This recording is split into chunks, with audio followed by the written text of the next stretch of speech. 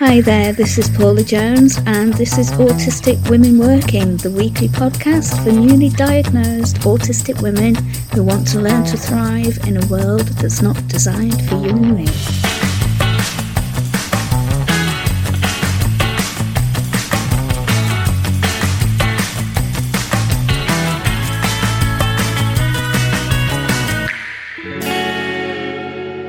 Hi there, it's Paula Jones and welcome to this week's episode of Autistic Women Working. And this week we're going to be talking about getting to know yourself with autism, getting to know the autistic you and reconciling yourself to the fact that you are autistic. When I was diagnosed at 46, I think I went through kind of the stages of grief as far as my life before went. And, I went through the anger, bargaining, grief, all of that kind of stuff. And I felt like I was 46, I was halfway through my life, and I've got to start again. And I was so pissed off about this. I got to a point where I was able to start leaning into this and to realise that there wasn't an autistic me and an ordinary me. There was just me. I'm autistic. There's no getting away from it. A lot of people use person first language or condition first language. And so for me personally, I like to be known as an autistic person because I'm not a person with autism.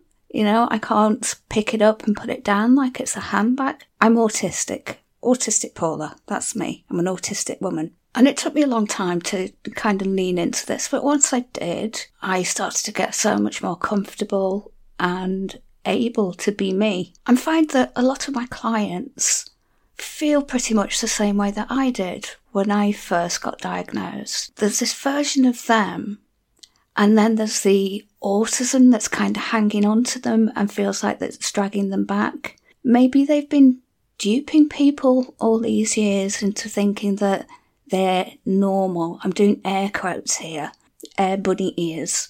So duping people into thinking that they're normal. This is just a masking thing that we've been doing all those years. And it's an odd experience when you realise that actually this is what you've been doing, that you've been masking. And you suddenly feel as if you've become more autistic once you've been diagnosed, and then go through a bit of a phase where you feel like, actually, am I autistic? Because I've gone through this far. So, is it autism? Is it really that I'm autistic? Because I seem to be getting on okay, really. And I'm doing my job. I'm getting on with life.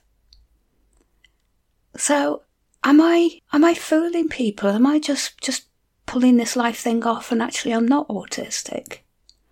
And then something happens and you respond differently to everybody else, and then you realise, actually, I am autistic.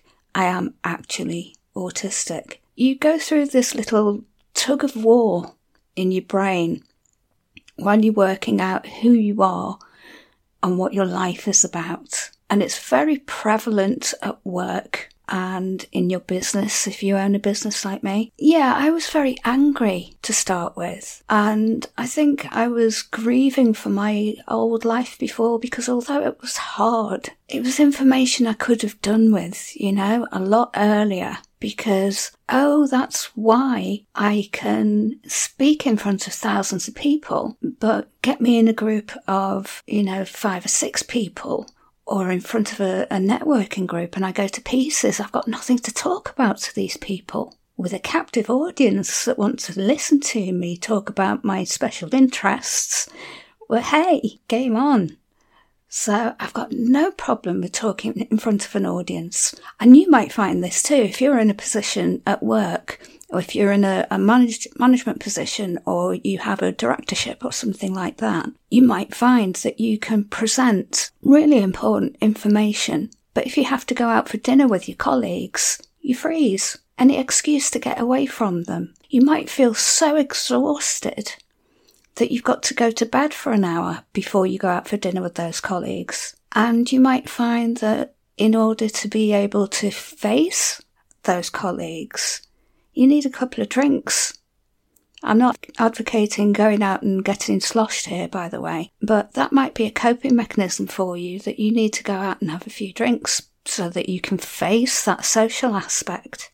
I haven't actually seen a friend face to face since pre-lockdown. I last went out with a group of friends in August 2018. That's fine by me, because I get enough social interaction with my clients, or occasionally going to the shops and having a bit of bants with the shop assistants. That's enough social interaction for me. If you find that's the case for you as well, now you're starting to understand why, where this exhaustion comes from, and where this real, I don't need to be in a crowd of people comes from.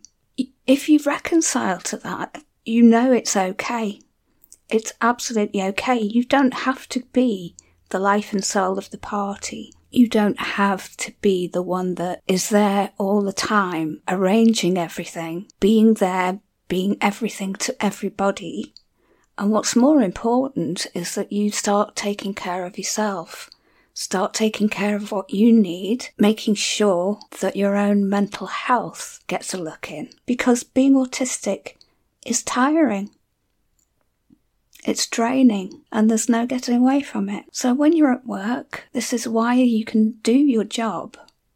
But when you come home, the first thing you want to do is dive into your pyjamas. It's why sometimes you just want to have a pyjamas all day kind of day. It's why sometimes adulting feels very, very hard. And it's why it's important to allow yourself those times to feel that you need to take a break. You need mental health days. You need rest times. And you need just to close off for a little while. Have a digital detox. Close the curtains. Put on Netflix or Disney Plus or whatever, your favourite podcasts, and just chill. In the early days after receiving your diagnosis, it may still feel like it's you and it's autism, and pulling the two of you together, it's like having two parts. Parts therapy is something that I do with my clients. So when you have a conflict with yourself and that part of you says, I think we should do this, and another part of you thinks, well, I should do that. You know, the devil and the angel on the shoulder that you see in cartoons. Parts therapy is really useful. I used to have the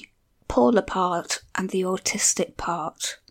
Now the polar part and the autistic part are very much one and the same. And I'm not defined by being autistic, but I am autistic. And there isn't a point where I start and it finishes, or it's autism speaking and then it's polar speaking. I'm autistic, so everything I do is from an autistic perspective, because it can't be from any other perspective. When you start to recognise this and lean into this, you don't want to have parties or go to parties or be in large groups of people because you're autistic. You can speak in front of big groups of people because you're passionate about what you do and you've got a captive audience. That's brilliant. That's just manna from heaven. You have obsessions. I hate that, obsessions, but we get into our interests to a point where they are all-encompassing. So you have your real special interests and you get into them in a really big way and you get passionate about them because you're autistic. The physical side of being autistic is that it causes us stress, and everybody gets stressed, but we tend to get stressed in a slightly different way. So we'll have things like stomach issues, IBS, that kind of thing is very prevalent with autistic people. I struggle very badly with IBS and did not tie those two things together until much later. Again, also that's why, I've always had stomach problems since being a little girl. So IBS and autism are stress related, and hypnotherapy can treat IBS, which is good news because it's a stress-related illness, so it can help to control it. Not knowing how to dress for the weather. I don't know if you've ever noticed this, but personally, I'm always cold unless it's a really genuinely hot day, I'm always cold. So if the sun's shining and you think, oh, right, okay, it's a nice sunny day, I'll go out without a jacket on or a hoodie. No, I'm freezing.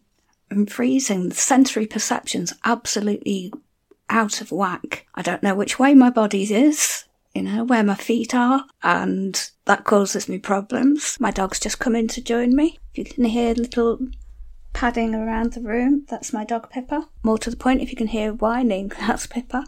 She's my little therapy dog and she means the world to me. But learning that you don't have to act in any special way now that you've been diagnosed is really important, because the only way that you have to act is like yourself.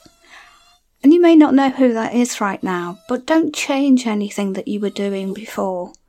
Don't assume that you're pulling the wool over people's eyes, or that you are not as autistic as you think, or overanalyze this. You're going through something that you've never been through before. You've got this diagnosis, or you've self-diagnosed. Whichever it is, you're autistic. So you've learned something new about yourself, and you will naturally grieve for your old life as you feel like it is. You'll grieve for it, and you'll think, why didn't I know this before? And it explains so much. So keep a list. Keep a list of exactly what it explains. Make notes. Make notes on the new things that you learn about yourself. I learned that I don't like showers because it feels like hot knives falling down on me. And it reminds me of when I was a little girl, when I used to hate having a shower. Apparently, I used to scream the place down when my mum put me in the shower. Equally, I had eye trouble when I was a kid, and if I had to have eye ointments put on, I used to scream the house down as well. And it's because I don't like being messed with. Anything that entails us having to look good, I absolutely hate it. I hate being messed around with. So I've got bright pink hair at the moment, but it means I've got to be messed with. So having hair dye put on, I go to the hairdressers maybe once a year because I've got to be messed around with having my hair cut. I hate putting makeup on. I'll do it if I have to, but I absolutely hate it. You wouldn't think I hate it if you saw the size of my makeup collection, but I do absolutely hate putting makeup on. If I could live in pyjamas, I would. But I've got some really funky clothes and boots, and actually I do quite like wearing them. Anything that entails being touched, messed around with, all of that. Now I've got the answer as to why that is, why I hate it so much. And having the answers is far better than thinking I'm just weird and other people thinking I'm weird. And when you get this diagnosis, and when you know who you are, it will make the world of difference to your life and to your career, because you can just be you. And it will stop you from doing nothing. If you fear that autism is going to put the brakes on your career or your prospects, there's no reason to think that it will. All you need to do, and I know I'm making it sound like it's dead easy, but all you need to do is accept that you're autistic. That will take some time, but accepting it is the key to everything. Now, it took me a couple of years to accept it, and it was just the process of going through, understanding and pulling these two parts together. So stepping into the real me, and I'm quite lucky in that I'm a therapist and I know how to do this. However, because I'm a therapist, hey, you've got me. And I'm autistic, and nothing about us without us, right? I learned how to do this. I learned how to step into myself and to really understand that I can be me. And not everybody's going to like me, and I don't really care. But I can be me. I can step into me. And that frees me up so much, because it allows me to run my business the way I want to take on the clients that are right for me, to take on the clients where I'm right for them, to be successful, to be happy. To be happy is so important. being happy for the first time in my life, finally understanding myself and knowing what it is that I like and what I don't like, reconciling with myself, reconciling so that I know what I will and won't do at work, that I don't have to travel all over the place anymore for work, because I never really liked it and I used to have to do it all the time. Now I don't, because that's what I've chosen. If I want to speak in front of 5,000 people again, I can do. I'm quite happy to do it. But I also know that I can't sit with a group of 5 or 6 people because I've got nothing to say. And I know that about myself now. And you know what? It's okay. So getting to know yourself and reconciling with yourself is just really so important. I had a client once ask me if I could teach them how to be normal. She was an autistic client. I'm an autistic coach and hypnotherapist. How can I teach anyone to be normal? What I can do is teach you to embrace being autistic and to lean into it and to be you. But I can't teach you how to be normal because I don't know what normal is. And I don't care what normal is. What I care about is you being happy and fulfilled and self-determined. And that's all that matters. Okay, that's it for this week. And I will see you next time. Take care of yourself and peace.